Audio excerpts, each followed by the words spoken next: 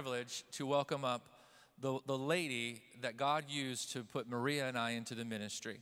She's got this real official bio, and Maria read it on at the ladies' conference, and I heard the whole time, Jeannie was like, don't read the bio. So I'm not going to read you the whole bio today, because in reality, the biggest statement, the biggest compliment, the biggest way I can introduce her to you is what she's meant to me in my life and in Maria and I's life. When I was in high school, actually I was in junior high school, she saw the call of God on my life, and she watched me through junior high, through high school, and at the end of high school, she said, would you let me help you with that call of God on your life and train you for ministry? I remember sitting in the front step of her house. It was my senior year, and I was debating about what to do after high school, and she said, would you trust me with that call on your life? And my family and I prayed, and we said yes. And so for 3 years, she trained me in her internship program, and I watched her handle ministry. I watched her love for people. So if you see any of those things in Maria and I, you see a genuineness, you see a love for people, a willingness to be present in a conversation and not look past individuals or to be too important or too whatever for people. Those are things that were mentored into us by the Mayos. Her husband, Pastor Sam Mayo, I always will call my pastor. He's now in heaven with the Lord. But he's the lead pastor that I would say I tried to model my ministry after as a servant leader. He was a wonderful leader, but he was never too big to move tables or help clean or pick up things or to be the first one hands-on in ministry. We learned so much about not just the function of ministry, but the heart of God in ministry. And over the years, Jeannie's just been a huge blessing to help us process big decisions, to help us. She's always been available. She wasn't just my youth pastor years ago. She's still one of those pastors and voices in our lives, which I appreciate that, because the church family, and we're meant to partner throughout life together and not just like, oh, I did church 10 years ago with them. They no longer matter. We do life together, and there's an idea of honor that continues and trust that continues. So I could go on and on about the different times. She helped Maria and I, once we started dating, probably much more counseling in our dating and helping us. I remember one time I actually broke up with Maria. I shouldn't probably say this. The dumbest decision of my life. I was on a retreat, high school retreat, and I was about to go into my ministry training, and I just, for some reason, thought I should just cut all ties with, any relationships or anything like that and just go all in for God. And I told Jeannie that I had, broken up with Maria or whatever. And Jeannie was very, very encouraging, like that was dumb, right? That was really dumb. You need to get back together. So she's just been a real encouragement throughout the beginning. She's been with us every step of the way in our marriage, throughout our ministry, and it's so great to have her as a part of where we are now with Calvary and to begin speaking and sowing into where we're heading as a church. Would you please welcome Jeannie Mayo to the platform with all your heart. Just open up your heart and receive what God has from her today. You're so good. I love it. I remember that conversation. Kevin, you did what? You broke up with her? Why did you break up with her? I just want to be all in. And I believe I did. I was nicer than you were dumb. It was, pray about that again while you're asking her to forgive you. And, you got a good one, son. Don't move to another one. When you landed, I love you. Hey, forgive my voice. I've had a bit of a bug while I'm here. And you're supposed to think my voice is sexy because it's low. Come on, you got to laugh. I'm fun, but then I promise I'll get serious. And I told you this. I was here in January. And I just want to say again, what a healthy culture Jesus has kissed you with. Even from January, I got to be here, as Maria said, to speak at the amazing Sisterhood Conference. And gosh, what a difference in the atmosphere, health. If you just started coming around, you weren't here in January. My name's Jeannie, and I'm so honored to be here with you. And I said this in January. This is this wild deja vu. My mic came down. I'm so glad they're fixing it. Hair is of the devil when you're a woman. Sound booth, I promise. I tried to not even touch it. Kev, thank you. Girls, is my hair okay now? Okay, all right, got it. I know you feel relieved, all right. but you're going to look at me great big on that screen. Gosh, I need to lose weight. In Jesus' name. All right.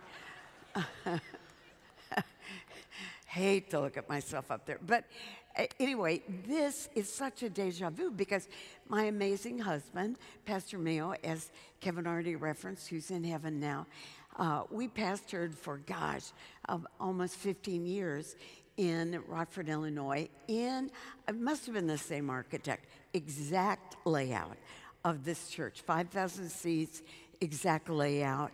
And when I visited your church many years before that, I've been in ministry 53 exciting, fulfilling years, and I'm still excitedly doing my thing. I still love it.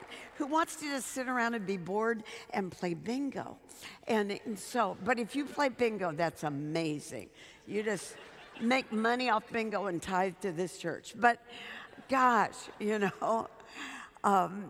it's just been an amazing run. And I have no idea what part of that story I was about to tell you, but it was a great story. But thanks so much for letting me be here. And I know you know this, but, and I'm not saying this because I am privileged to be at a pivotal point in their spiritual heritage. I travel, I have full-time ministry at home, coaching leaders, and then I travel 3 out of 4 weekends a month all over. And so I'm in lots of churches. And I have lots of spiritual kids, and I don't say this about all of them. You are blessed of the Lord to have Kevin and Maria Kringle as your pastors. You're blessed of the Lord. They're rare. They're rare. And gosh, just can you be a voice of encouragement? And again, they've not said a word to me, but most of the time in churches, people think everybody else is telling them words of encouragement. And truth is, usually as pastors, we just hear everybody's gripes. So you know what? Don't tell them a gripe unless you're willing to fix it. And then just take some moments to appreciate not just them, but your whole pastoral staff. Carolyn and Brian Dunn are my spiritual kids. And now Eric and Courtney, I can keep going. I mean, you have Danny, a wonderful church family. Okay, fun. Let me have fun for a minute.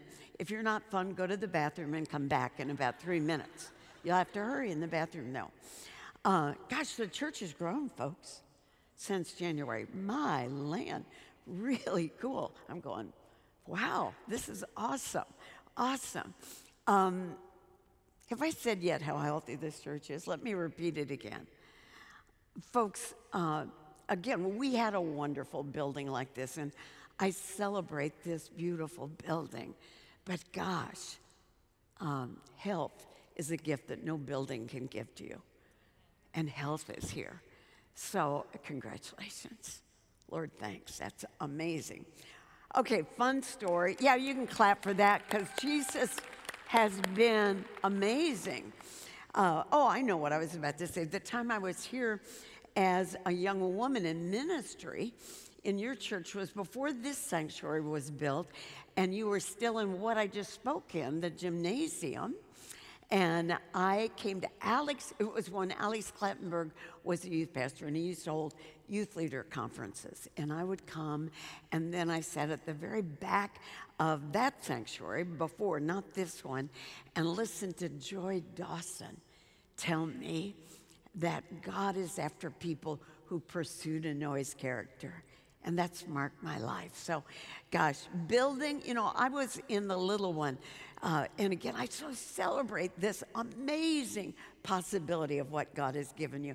But I most celebrate the culture that you and Jesus are partnering to make possible. So awesome, awesome.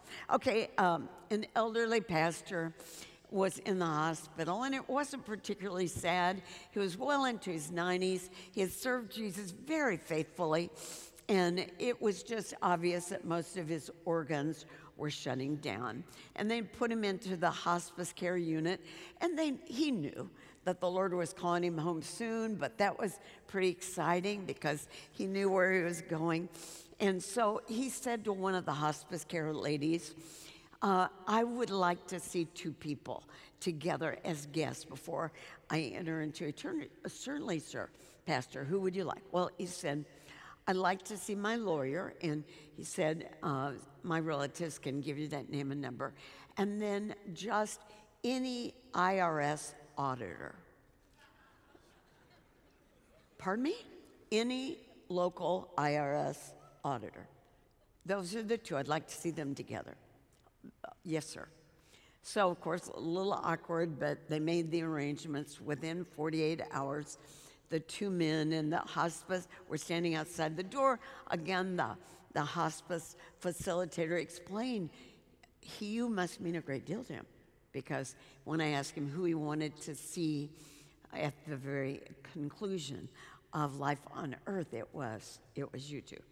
So awkward that, they didn't know they had meant that much to the old pastor, and so they walked in quietly, and the pastor had some oxygen on his to help him breathe, and he just motioned for both of them to come over and sit on either side of the bed, and they did.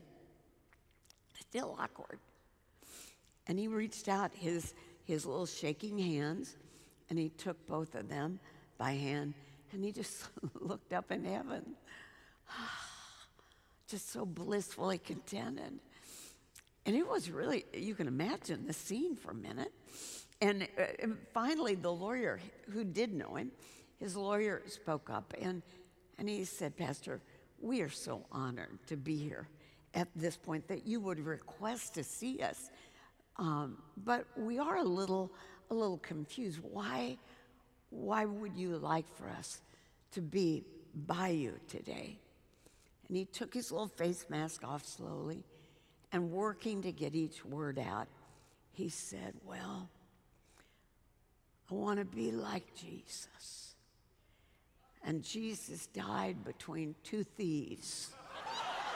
I want to be like him.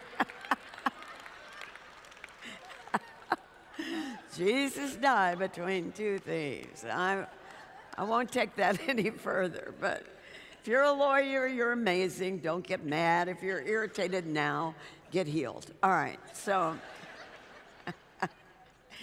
I would love to talk about what I'm calling third-class ticket theology. Third-class ticket theology. Now, I love history.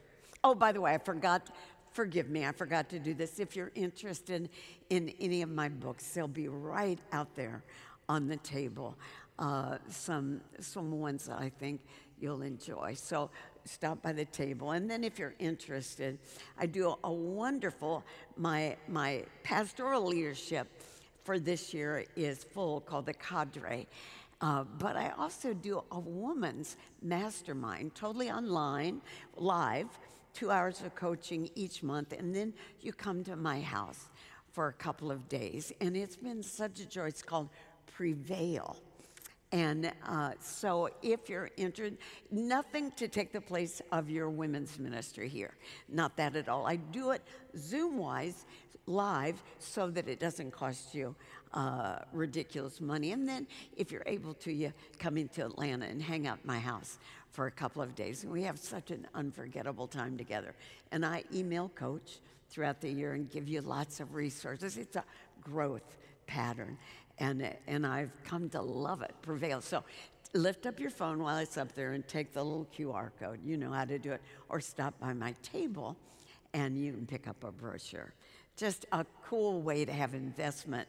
One of your staff, Danny, gave me the privilege of doing it with me this year. It's just cool to invest where some of my spiritual kids are.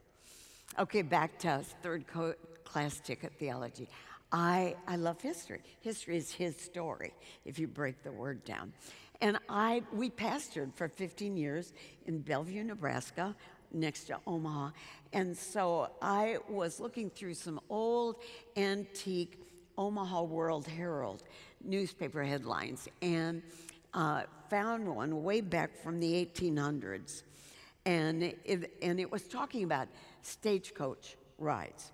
And it was a person, the article said in 1877, said, quote, "Never expect for a moment as you go on a stagecoach that you are going on any sort of picnic. expect irritation, discomfort, and even quite probable hardships. And then they posted below the Concord Stagecoach third class ticket categories from 1877. And I'll read them to you. First class ticket, the passengers received service while remaining comfortably in their seats. So they got their food and their beverage. They never had to get out. And if anything, if the stagecoach should lose a wheel or anything, they just stayed comfortably inside the stagecoach while others fixed it. If you paid a little bit less, second class ticket, passengers disembarked and observed when they hit rough times.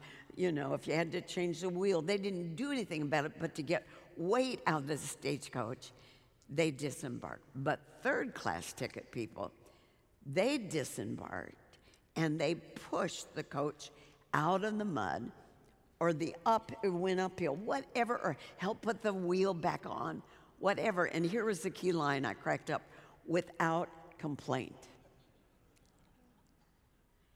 And I would love to welcome you here at Calvary to being third class ticket holders.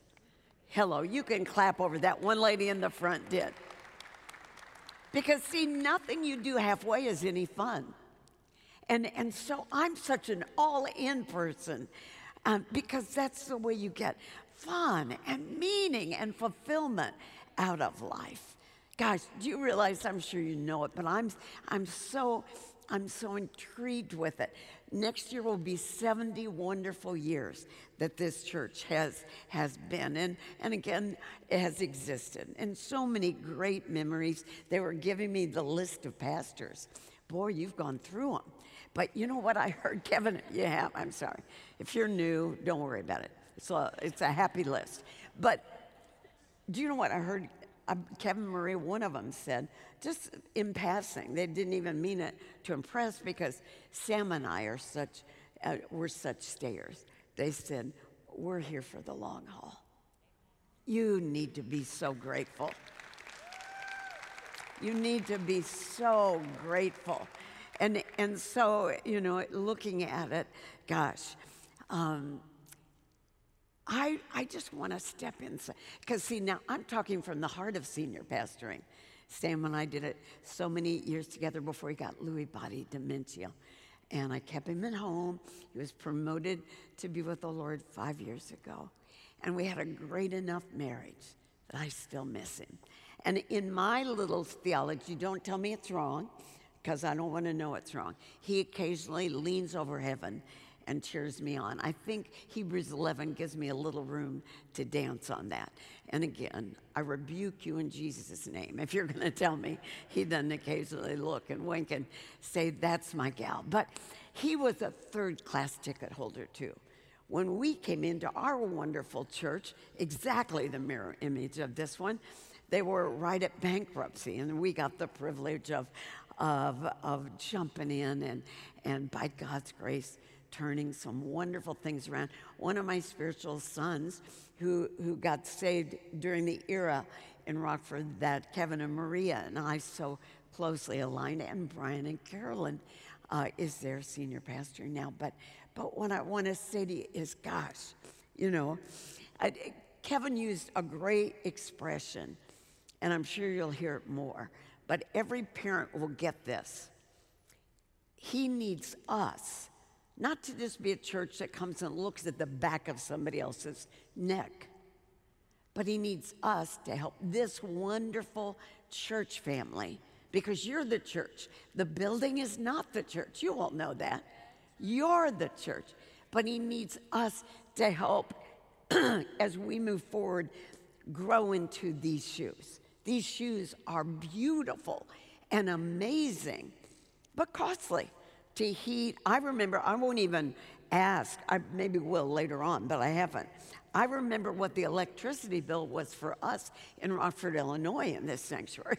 And I remember we had it open for prayer every day, but we'd pray with very dim lights because it was too much money to see very much when you were praying. But the deal is, we get to grow into our shoes.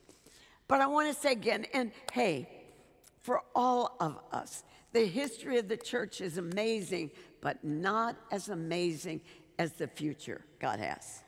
Do you hear that? God never consults your past to create your future. Do you hear that?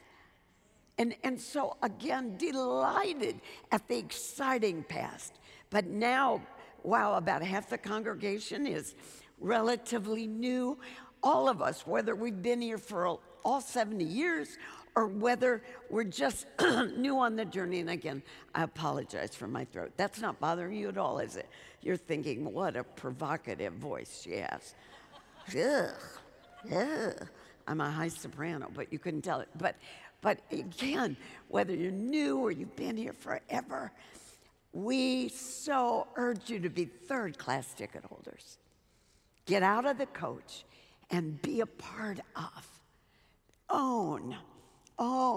You know, church world today, your word Disney World is, you get this. We live in a world of performance-based orientation. And we buy a ticket and want somebody else to do everything. That's not the body of Christ. And this will never be all the way your church until you do something, whether it's greeting in the lobby or the parking lot or working in the children's department or working in the youth department or sisterhood or in the men's ministry. The list is long. And they've got such a simple way. It's called Join a Team. And it meets during church, so you don't even have to use another hour. During church, the first Sunday of every month, so right after Thanksgiving, you're going to have another one of these meetings. In the Connections Lounge, you can go to the website, the app, whatever, and sign up just to see what opportunities are there. But gosh, see, I'm kind of your nana. If Kevin, that's good. I feel good about that. Don't call me grandma. I'll get a little, I'm too cool for grandma. I'm Nana. If you didn't think that was funny, I'm sorry. I apologize to all the grandmas in the room. You're way cooler than me. But I have spiritual heritage with you. And so, gosh, I'm so excited that you jump in, those of you who are not already, and that it be your church. And I know it is. Now, what are a few of the characteristics that make you third-class ticket holders in today's world? Because, see, in today's society, and this is very concerning to me as somebody who's watched over 5 decades of ministry and been in the thicket of it, today's society, churches and church participants all often confuse talent and gifting with authentic anointing. And there's a world of difference. Your team here is the real deal. Kevin sat down from leading prayer, and I thought I just heard my husband pray, which is a huge compliment. You don't know that, but it is in my world. And I patted his knee and I said, "You're anointed." And then Maria sat down after she had had her exhortation and then did some, "You're anointed." You know, what's it take now to be a third-class ticket holder? And by the way, when you leave today, it's just something little. I created a simple little third-class ticket, which was a mock-up of the one that was way back from the 1800s. So as you leave the building at the doors, they'll have the tickets for you. Just grab one, stick it somewhere that you'll see it off in your Bible or on a mirror somewhere, refrigerator. That's where all important things go in my home. Let me just say a few things that make you, in my mind, a third-class ticket holder. And the first one will throw you, because you'll think, what's that got to do with ownership? Number one, have the guts to be an individual with personal standards and convictions, even when you stand alone. And that doesn't have anything to do with mobilize, make this your church. Yeah, it does, because we're not going just for a group of people. We're going for a group of people who love Jesus. No, we don't want you to be judgmental. We don't want you to be legalistic. But hey, newsflash, bulletin, most people aren't even close enough to the holiness of God to be any of that. But the issue is, gosh, as a wonderful church family. That which is born of the Spirit is spirit. That which is born of the flesh remains flesh. And so nobody's perfect. Please don't wait to find out about opportunities for service until you're perfect, or you'll never find out about them, because nobody's ever perfect enough. Our righteousness is in Jesus Christ. But let me say to you, have the guts to have some standards, to have some convictions. We live in an everything is okay world. Everything's not okay. And so we could have a lot of people here if we just said, come on, come all, whatever you want to believe, it's your truth. No, your truth has to line up with the Word of God. And I love Philippians 2, verses 12 and 13. Therefore, my beloved, as you've always obeyed, not my presence only, but now much more in my absence, work out your own salvation with fear and trembling. For it is God who works in both to will and to do for his good pleasure. Work it out. Don't just say, well, I'm not convicted. What does the Word of God say about that? Because who you are out there walks in spirit to who this church is on Sunday. And I love this little quote. We often break God's heart long before we break his commandments. So I want to be one of those people. Again, I'm not legalistic. I'm not one of those people that have to pray every time I blow my nose. That's weird. That's not even godly to me. But I am somebody who wants to make him smile. You know, when I'm around some of my very revered, treasured spiritual kids, like I am right now, I just love being with them. They make my heart smile. I want to do that in some tiny measure for my Father. So many other things, but I'm going to keep going because I want time to pray at the end. So slide people, I may skip some of those slides. Number 2, to be a third-class ticket holder in this wonderful church. Remember that pain in your stagecoach is temporary, but character is permanent. So be the author of your own life story, not the victim. You say, what's that got to do with owning the church? Everything again. You're not seeing past the superficial. See, here's the deal. If you're a third-class ticket holder, it won't always be fun. You know, if you're in certain ministries, you get here a half hour earlier. And I don't know about you, but when my alarm goes off, I have a wonderful feature on my cell phone called snooze. And excuse me, and it is used of God. And I hit that baby, and I've hit that baby more than one time, you know. And so sometimes you roll, now come on, don't tell me you don't do this. You roll over and you think, I'll watch it online. Now, there's nothing wrong with watching online. We love everybody who's watching it online. But when you're close, it's so impactful to sit in a seat and to touch another human being. And we honor all of you. I know all over the world people are watching this. There's some people who have disabilities and you can't make it out.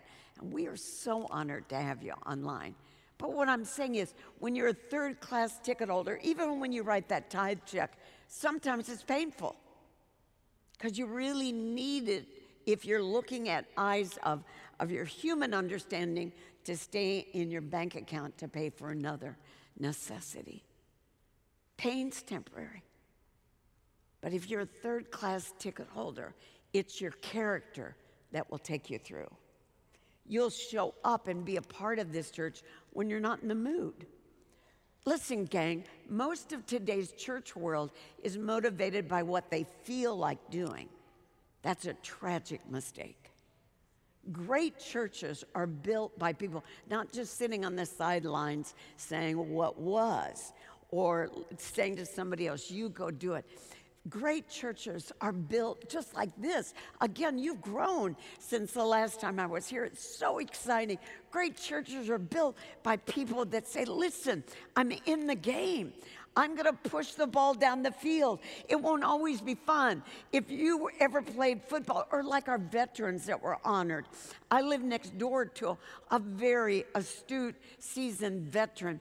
You know, it was not at all always fun. But if we didn't have veterans in every field, we wouldn't have a country. And if you're not willing to tough it out sometimes and do what doesn't feel warm, fuzzy, you'll never be what this church is meant to be. The church, and I know you know it, but I love saying it, the church isn't your pastoral staff. The church is you. The church is you. And I love, and we know it, you know, when I say be the author of your story, not your victim. Gosh, I could walk around forever feeling sorry for myself, calling myself a widow, and I really want a cooler name for whatever that is. Widow sounds so depressing to say. So if you can think of a cool name, just with a little pep to it, widow. Whoa, I'm a widow. I am. And by the way, the Bible says to be good to me. Okay, so me and the orphans were hanging out, but I could be the victim, you know, and I felt the pain deeply because I had the most amazing hero in the universe. I used to, that old Bette Midler song, Wind Beneath My Wings, and I would, that line, has anyone ever told you you're my hero, you're everything I would like to be? I can fly higher than an eagle. You're the wind beneath my wings. That was Sam Mayo. And so, gosh, you know, I grieved, felt deeply, still do, still kind of process with a Christian counselor once a month. I will Monday when I get home again. But the deal is, I was determined not to be a victim. We all know stuff happens in all of our lives that are not fun. And stuff happens that's not even fair or that we don't understand. You're not going to understand everything this side of heaven. You're just not. Real faith is trusting God's word and his character when you can't understand your circumstances.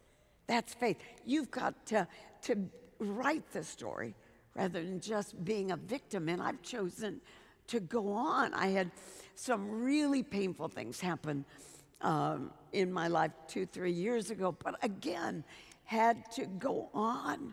And I love some of these scriptures. You know it so well. Romans 8:28, all things work together for good, for those that love God, and those who are called according to his purposes. And then so many other, I love this one. Nahum 1:7, the Lord is good, a stronghold in the day of trouble. He deeply knows the person who trusts in him. Listen to this. Good leaders survive their pain. Great leaders assign purpose to it. Do you hear that? Let me say it again. Good leaders, they survive their pain, and that's awesome. That's amazing that you did. But great leaders, you assign purpose to it. When I'm lonely, and I am lots, because my 2 amazing adult sons, both in the ministry, are raised. Sam's in heaven, and you can be around 1 million people and still be lonely. And at nights, when the house clears, because we have the offices in the house, you know, I just want you to know that television stinks anymore. I mean, I'm trying to find something. You can only read your Bible so long. You can only, you know, so finally I turn on my TV and gosh, you know, all this, you know, the Alaska shows are my fiend right now. All of the below zero, all of those things, you know. But the deal is, again, I have to decide if I'm going to just sit around and be sorry for myself or if I'm going to make hell regret that my husband's in heaven and I have a little bit more time to go after it for Jesus. And I am. And then here's really, oh gosh, this is a senior pastor's wife talking. Number 3, to be a third-class ticket holder, be a WIT person, W-I-T. And WIT stands for probably what you've already guessed, whatever it takes. Whatever it takes. Be a WIT person. I know this sounds cheesy, but if you happen to have a pen or a felt pen, just appease me and write W-I-T on your hand there. I have before. Certainly no awkwardness if you prefer not. And see, when I go beyond that, be a whatever it takes person, a WIT person in this church. Don't be the person, we can't do this because, we can't do this because. Be a whatever it takes person. And when it's necessary, go through the roof around here. And let me explain, you know the context of it. It's Mark 2, verses 1 through 4, and then jumping to verses 11 and 12 in Mark 2. And I didn't even put it on, yeah, maybe I did. I did put it on the screen. Excuse me, I jumped around a little bit here. You remember the guys in the New Testament? They had a friend who was sick. Jesus was in a home, and he was doing a healing service or something. The guy was crippled, and he was on his mat, and they get him there, and the fire marshals of the day were standing outside saying, building's closed, nobody else can fit into the packed area. Now, most friends would have said, hey, buddy, we're really sorry, next time we'll come earlier. Or, hey, Mr. Fire Marshal, let me pass you some bucks, and just don't even notice us carrying our pal in here. None of that happened, but as they walked away from the refusal to the door of the home where Jesus was packed, they said, they were with people, whatever it takes. What are we going to do? And so most of you know the story. They got the brilliant idea. They're going to go to the roof. They're going to cut a hole in the roof, and they're going to lower the guy down on his mat right in front of Jesus. And, you know, now think that through. That's a nice story. But how do you even get the lame guy up on the roof? I mean, put that all together. And then, you know, you get all that. And then you tie ropes that you can dangle him down. And you get the saw. And I can't imagine, you know, Jesus is healing people and speaking. And the saw is going, you know. Nice of Jesus not to say, excuse me, could we, you know, somebody control this and get rid of the disturbance? You know, I'm surprised the fire marshals didn't come and rip him down, but they made a hole and they dropped him down. And obviously, you know the rest of the story. He was healed. Let me ask you this question, ladies and gentlemen. Who's on your mat today? Do you hear that? Who's on your mat? If you're a just go through the roof person, when I was spiritually interning, you know, Brian and Kevin, our language back then was make it happen, make it happen. Don't. If I have to explain to you all 5 steps for picking up, you know, some paper clips, you're not going to help me. Make it happen. You can find paper clips and make a paper clip. Do something. But my new language, when I get tired of that, is go through the roof. Just go through the roof. Figure this out. This church, oh gosh, how dynamic you are already. I don't want to just talk in future tense. I just keep saying this. Attendance is growing, and there is such a vibrancy, except with your worship team. You know, who wouldn't be vibrant? You know, amazing. If you sit way in the back, maybe it's not as good, I can't tell. Back rows, is it still good worship-wise back there? I'm sure they're telling me, yes, thank you, they lit up. It's amazing, amazing, but the point is, again, we have such a great future as long as we are third-class ticket holders. I want to be one. I travel all over all the time, and I don't say this just places where my spiritual kids are, because some of those places you know, or that I speak, that I don't know people, just kind of come and go. But I want to be a part of Calvary. I want, and I really mean this, I hope that doesn't sound phony or plastic. I want to be able to feel like in my prayer, in my giving, in my heart, I'm a part of this place. I'm so grateful you're here. And so, cut a hole in the roof, because you want to get somebody down there who's on your mat. And don't let all the normal, if you're a cut a hole in the roof person, you're not this touchy-feely. Don't be one of these people that just lists all the reasons why something cannot happen. And look, the budget in any church is not unlimited. So most of the time, the way Sam and I did ministry, we had to figure out how to do ministry on not a big budget.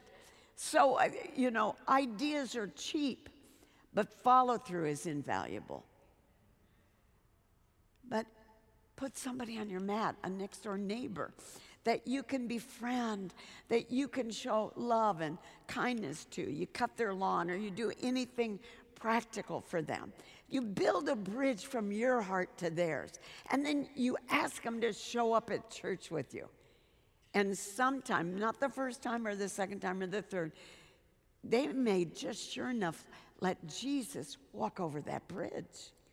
That's what third-class ticket holders do. Oh, guys, if I could say something else, I'd say, and I'm not going to show the clip. I showed the clip from the old true movie that came out a few years ago, Hacksaw Ridge, the last time I was here. And I showed you that clip from the true story of Desmond Doss, who was the conscientious objector that kept going after in battle in Okinawa and getting one more person. He went down off the cliff and saving them. He saved 70 lives in that one particular battle, where he'd keep saying to the Lord, just one more, just one more. And as you hear the story about him, and I referenced it more last time, and encouraged you to be just one more people, to keep reaching out to friends, family, people in your neighborhood, people that you work with. Gosh, yesterday, and I don't know if the person is here, I hope you are, Maria led some precious woman to the Lord in the concession line. How do you lead somebody to the Lord in the concession line? Getting some food during the sisterhood conference. But it's because she is just one more person. See, Sam and I used to say it all the time. We don't pastor a big church of 5,000. We pastor people, one person at a time. And maybe we don't, but we pour into leaders that then pour into them. One person at a time. Every once in a while, I'll shake people up. I'll say, Jesus didn't just die for the world. And then I'll let there be an awkward pause. I say, he died for each one of us, one person at a time. I mean, the Bible even says he counts the hairs on our head, which, boy, the angels are really working with mine, because every time I brush my hair now, I go, is there any hair left up here anymore, And then he says that he counts the tears whenever I cry. He has a bottle in heaven with my name on it.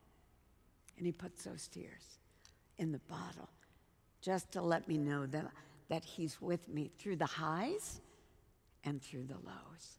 Just one more. So, as you get that ticket, you'll see on that line at the bottom, just one more. It's what Desmond Doss in the true story kept saying. But last of all, here's my final encouragement to you. And then I just want a little while to pray. I heard a word, and I'm sure I'm going to pronounce it partially incorrectly, called Ubuntu. It's an African word. And by the way, if I don't mention it, remember to pick up your tickets on the way out the door as you leave. Jesus was a storyteller. So I love to tell stories, parables, we call them, because I think it's easier to capture meaning when you've got it in stories, and it stays with you longer. So let me tell you a closing story before we pray. There's an archaeologist that went to a very primitive tribe in Africa to study this most primitive tribe and all the things that went on there. And the archaeologist became especially attached to the children as they would play, when it was after hours for him. Gosh, they were so good, and they were so poor. They had absolutely nothing in this very primitive African tribe that he was studying. And it was an anthropologist, not an archaeologist. I'm sorry. So the true story tells that the anthropologist was about to go back to America, and he had several hours before his transportation came to the airport. And so he got a ride into the little city, and then he found candy, cheap candy, chocolates, little lollipops, nothing expensive. But these kids had never probably even seen candy, let alone tasted it. So he got a lot. And there was an old basket that he was able to buy. And back in the corner, there were some bows, probably left over from Christmas or something. He bought a big red bow, stuck it on top of the basket, and he filled it with all sorts of treats and candies. And he proudly brought it back to the little village. And then, as he had done when he would play with the kids after he was done with his work, he yelled for them, "Boys and girls, come, come," and they did. And he said, "I'm leaving to go back to America today. And I wanted to play one last game with you, and just to let you know how much you mean." And he took his finger and he just made a line all the way across in the dirt. And he said, "Okay, everybody, stand behind the line right here." And so he said, "Okay, boys and girls, when I say go, you start running. And you see that big tree way out there?" Yes. Well, right underneath that one big tree, way in the distance, you're going to find a basket with a red bow on top. And it's got all sorts of chocolate candy and lollipops. Tastes so yummy. And whoever makes it to that tree first, you win the prize. You get the whole basket of candy. And okay, the kids are just excited out of their mind. And so he said, "Get your toes on the line, everybody, let's go. On your mark, get set, go!" And then, of course, he's expecting the normal for kids to sprint off. That's not what happened. The little boys and girls laughingly grabbed onto each other's hands, and they began to run towards the tree in a long, gangly line, holding each other's hands. And by the time he himself walked to the tree, they were there, explosive with excitement. They were all eating the chocolate and the lollipops. They'd never had any of that before. Probably weren't going to have any again, at least for a long time. Out of their minds, thrilled with what they were experiencing. And when it calmed a little bit, he said to a couple of the older boys that he was closer to that spoke a bit more English, "I don't understand, because I thought you would race to the chocolate and one person would get it, not this." And the young man said, "It's Ubuntu, sir, Ubuntu."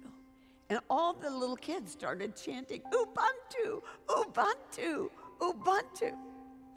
And the young boy with a bit more English said, "How could we be happy if the others of us were not?" And then again, they began to chant as they ate their chocolate and licked their lollipops, "Ubuntu, Ubuntu, Ubuntu." And finally, the anthropologist said to the young man with more English, "I'm not familiar with that word in your language. What does it mean?" And I want to get the exact interpretation. "Ubuntu," he said, and he stood up to give his answer, kind of like he was speaking before a big crowd of famous people. "Ubuntu means, I am what I am because of who we all are.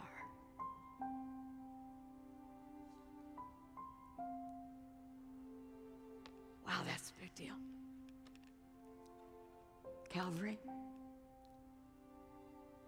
we are who we are because of in destiny, in kingdom, who we all are. That's your story. That's your story, Calvary. Ubuntu. May that be a secondary mental mantra for your church.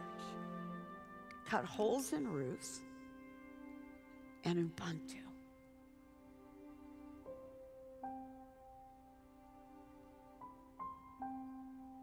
Ubuntu. There is such destiny in this house.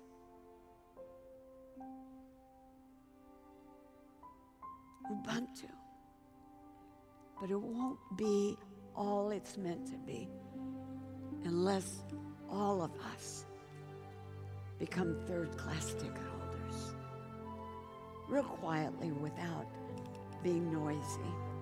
Unless you have a physical challenge that it's best for you to remain seated, that's great. The rest of us, could we quietly stand together?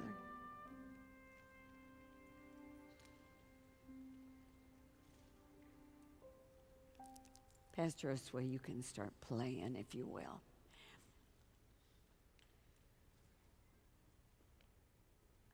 Close your eyes for a moment. Oh gosh, a million memories come into my mind. Oh, wait a minute. I thought the band was already up here. I'm sorry. Worship team, my apologies. Come right up. Come right up. You're so good. My apologies. I have a million wonderful memories of 15 years of giving invitations or praying in this exact room in Rockford, Illinois. And I can remember thinking, gosh, the room's big, but Jesus, you walk the aisles. You walk the aisles. You find people. And so one of the signatures of this great church with the Kringles is just to give everybody an opportunity when we're together, just to receive, not just to make the most important decision of your life, to receive Christ. Calvary isn't just a religion or a church. It's about having Jesus as your personal Lord, your best friend. That's how you can tell if you're really a Christ follower. Is he really your best friend? Do you care more about pleasing him than anybody else? Is he the first place you go to when your world, when you need to talk to somebody? Is he your Lord? Number one, most important. You won't be perfect, none of us are. But gosh, he's number one in your life. I'm so glad when Sam was promoted 5 years ago that despite how absolutely precious our marriage union was, that I wasn't left alone. My sons, my adult sons, went home eventually, a few days later. But Jesus was home in my heart. So close your eyes for a minute. If you'd say, and I'm not even going to call you forward, I'm just going to pray for you. You see, that you're just not sure that your relationship, that Jesus really is Lord and Savior. Maybe he was before and you've kind of slipped away, or maybe you've never heard anybody present it this simply. And again, it's not being Baptist, Lutheran, Presbyterian. You don't have to go to this church. Just saying, Jesus, I ask you into my life for forgiveness of sins. I give you me. The kind of destiny that this lady's talking about, whether you're in this church or somewhere else. I want in. Could I see your hands if you'd say, I'd love to give my life to Jesus Christ. Just slip it up. Yeah, I see that hand. One over there. I think I see 4. You may put it down. Jesus, right now, to those 4 people that I saw, and perhaps others you didn't, and perhaps others online, Jesus, I ask you, as they stand in their seat today, may they never forget this moment. Come into their lives. Forgive them for all the junk we've all done. Your word says that when we give our life to you, you begin a whole new world for us. And so, according to your word, we ask your forgiveness and make you Lord and Savior. Let today be the beginning of the best part of their lives. In Jesus' name. Now, ladies and gentlemen, the Bible says that heaven throws a party every time one person even prays that. Some did here today, but some did at Sisterhood. Some did at the Young Ladies Conference. Could you for a moment celebrate their decision?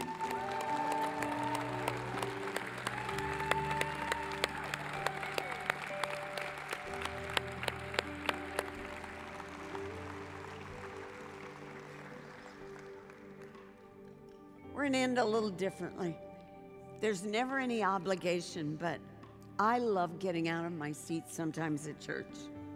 When I'm home, I attend my oldest son's church on the weekends. And I love even there to kind of go to the side or somewhere, make an altar. I still remember when I was visiting Calvary, gosh, so many years ago, and Joy Dawson was speaking. I remember the sanctuary cleared, but I needed a moment with Jesus. And I got down on, I don't even remember what the seats were back then in the gym. It was in the gym. And I was praying. And I remember a sweet lady came up to me and said, "Is something wrong?" And I remember I said, "No, ma'am, nothing's wrong. I just want to mark this day with the Lord." And Joy Dawson's message marked that day.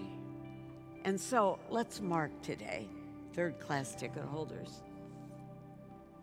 If you're saying to the Lord again, "I'm in, Jesus," whether it's here or somewhere else, maybe somewhere else, doesn't mean you're coming to church here, but I wanna make a difference.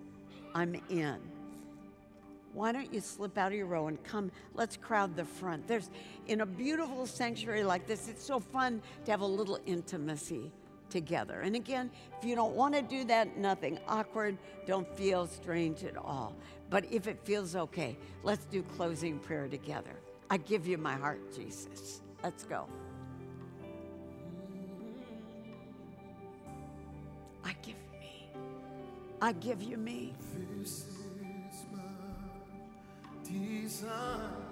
This is my desire, God, to honor you. And Lord, with all my heart, I worship you. I worship you, Lord. All I have within me, I give you praise. All that I adore is in you. Oh, let's sing it all together. Lord, I give you my heart. Lord, I give you my heart. I give you my soul. I live for you alone. Every breath that I take, every moment I'm away. Lord, have your way in me. Lord, have your way. Sing it again. Lord, I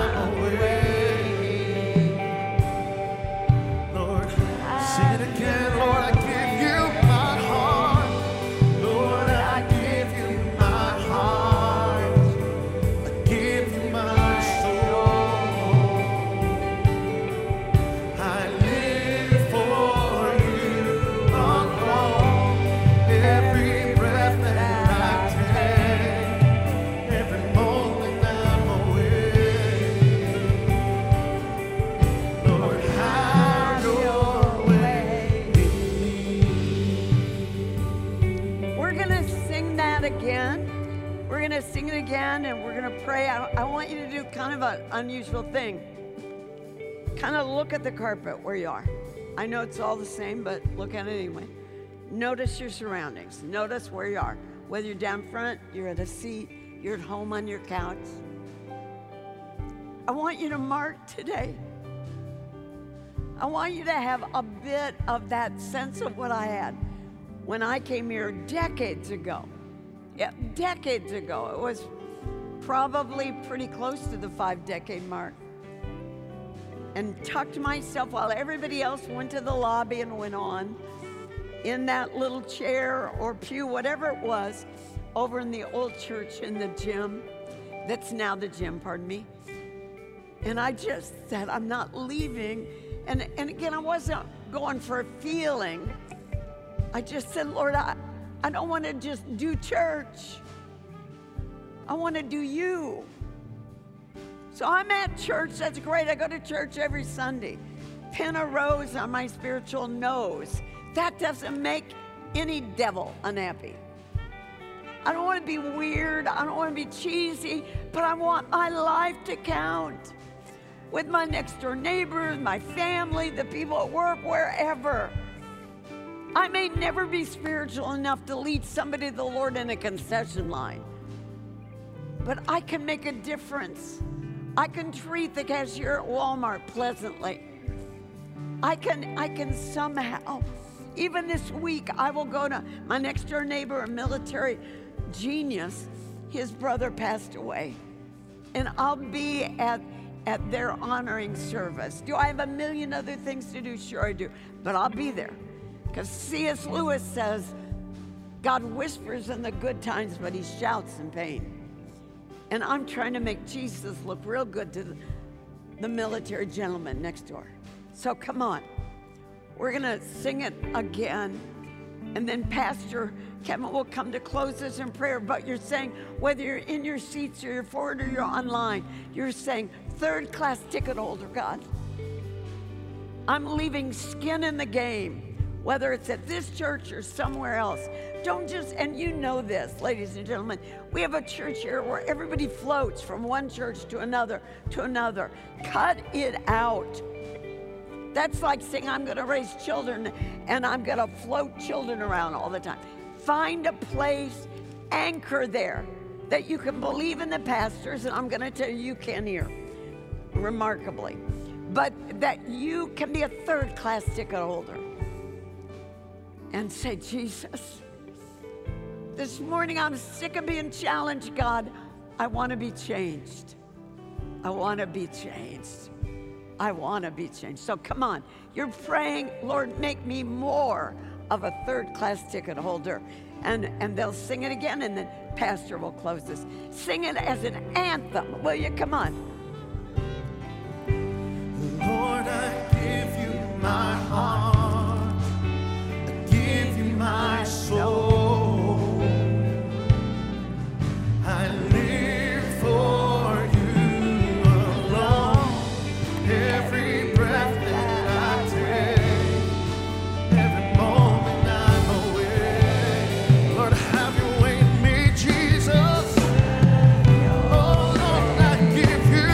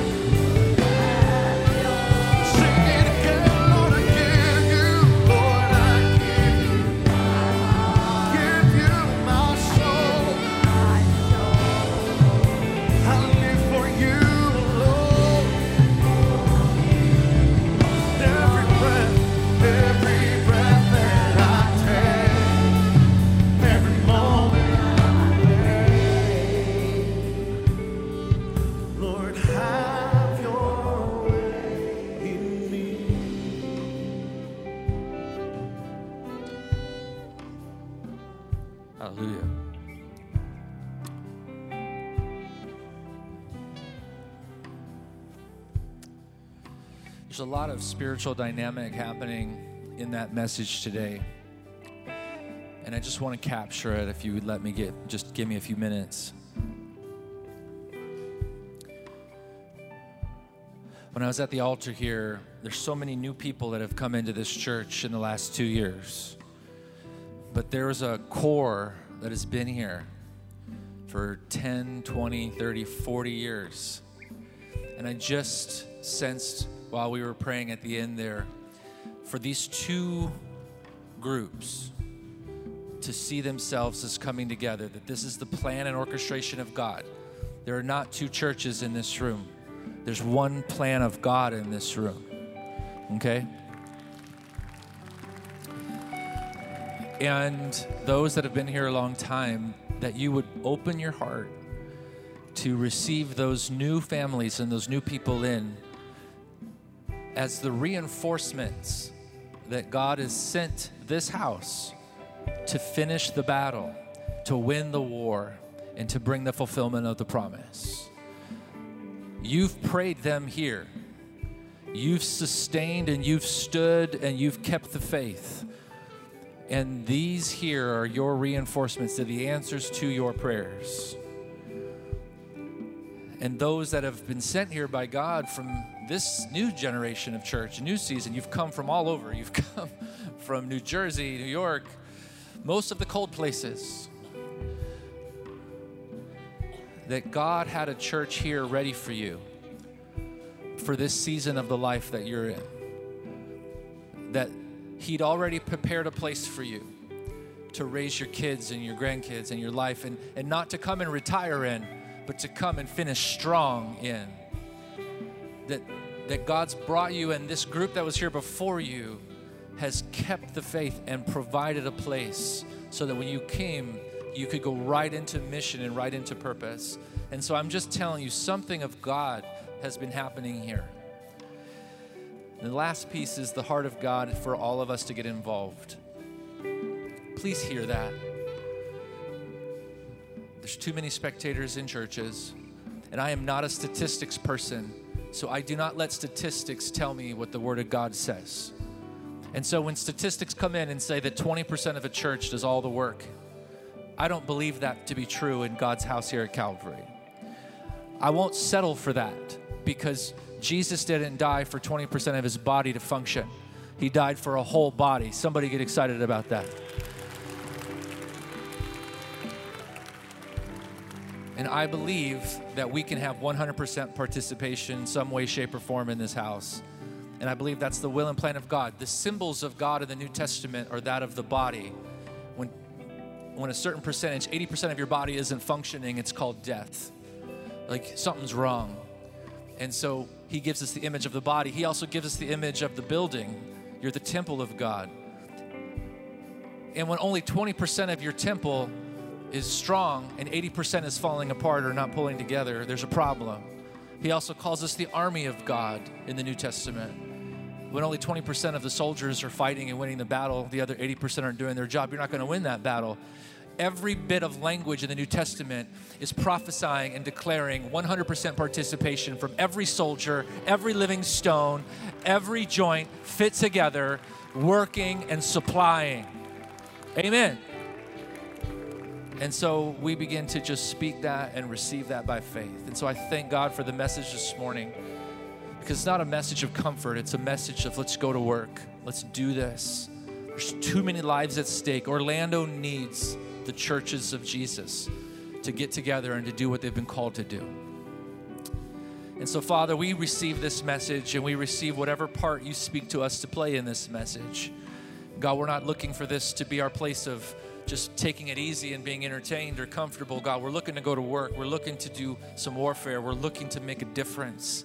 And so, God, I ask that you put your hand on each one of our hearts of why you've brought us here. You set the body in the house. You join the members together. And so, God, we thank you that you've brought us together for such a time as this. And Lord, we thank you that we're willing to do what you've called us to do. I bless this house. I bless this moment. I do believe it's pivotal. I do believe it's a turning point moment. And we receive it and we say yes. We may not understand the fullness of it, Mary didn't understand the fullness when she said, "Be it done unto me according to your word," but that gave you the permission to start the process. And so, God, we begin to say, "Be it done unto us according to your word." We give you thanks. We give you praise. In Jesus' name, amen. Give God thanks, would you?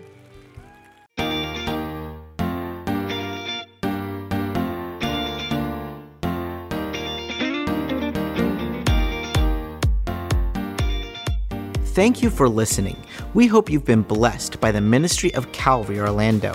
We invite you to join us in person at Calvary Orlando for one of our Sunday morning worship experiences each Sunday at 10:30 a.m. To find out more about Calvary, please visit our website at calvaryorlando.org. Here you can find our latest events and ministry opportunities. Thanks for listening, and God bless.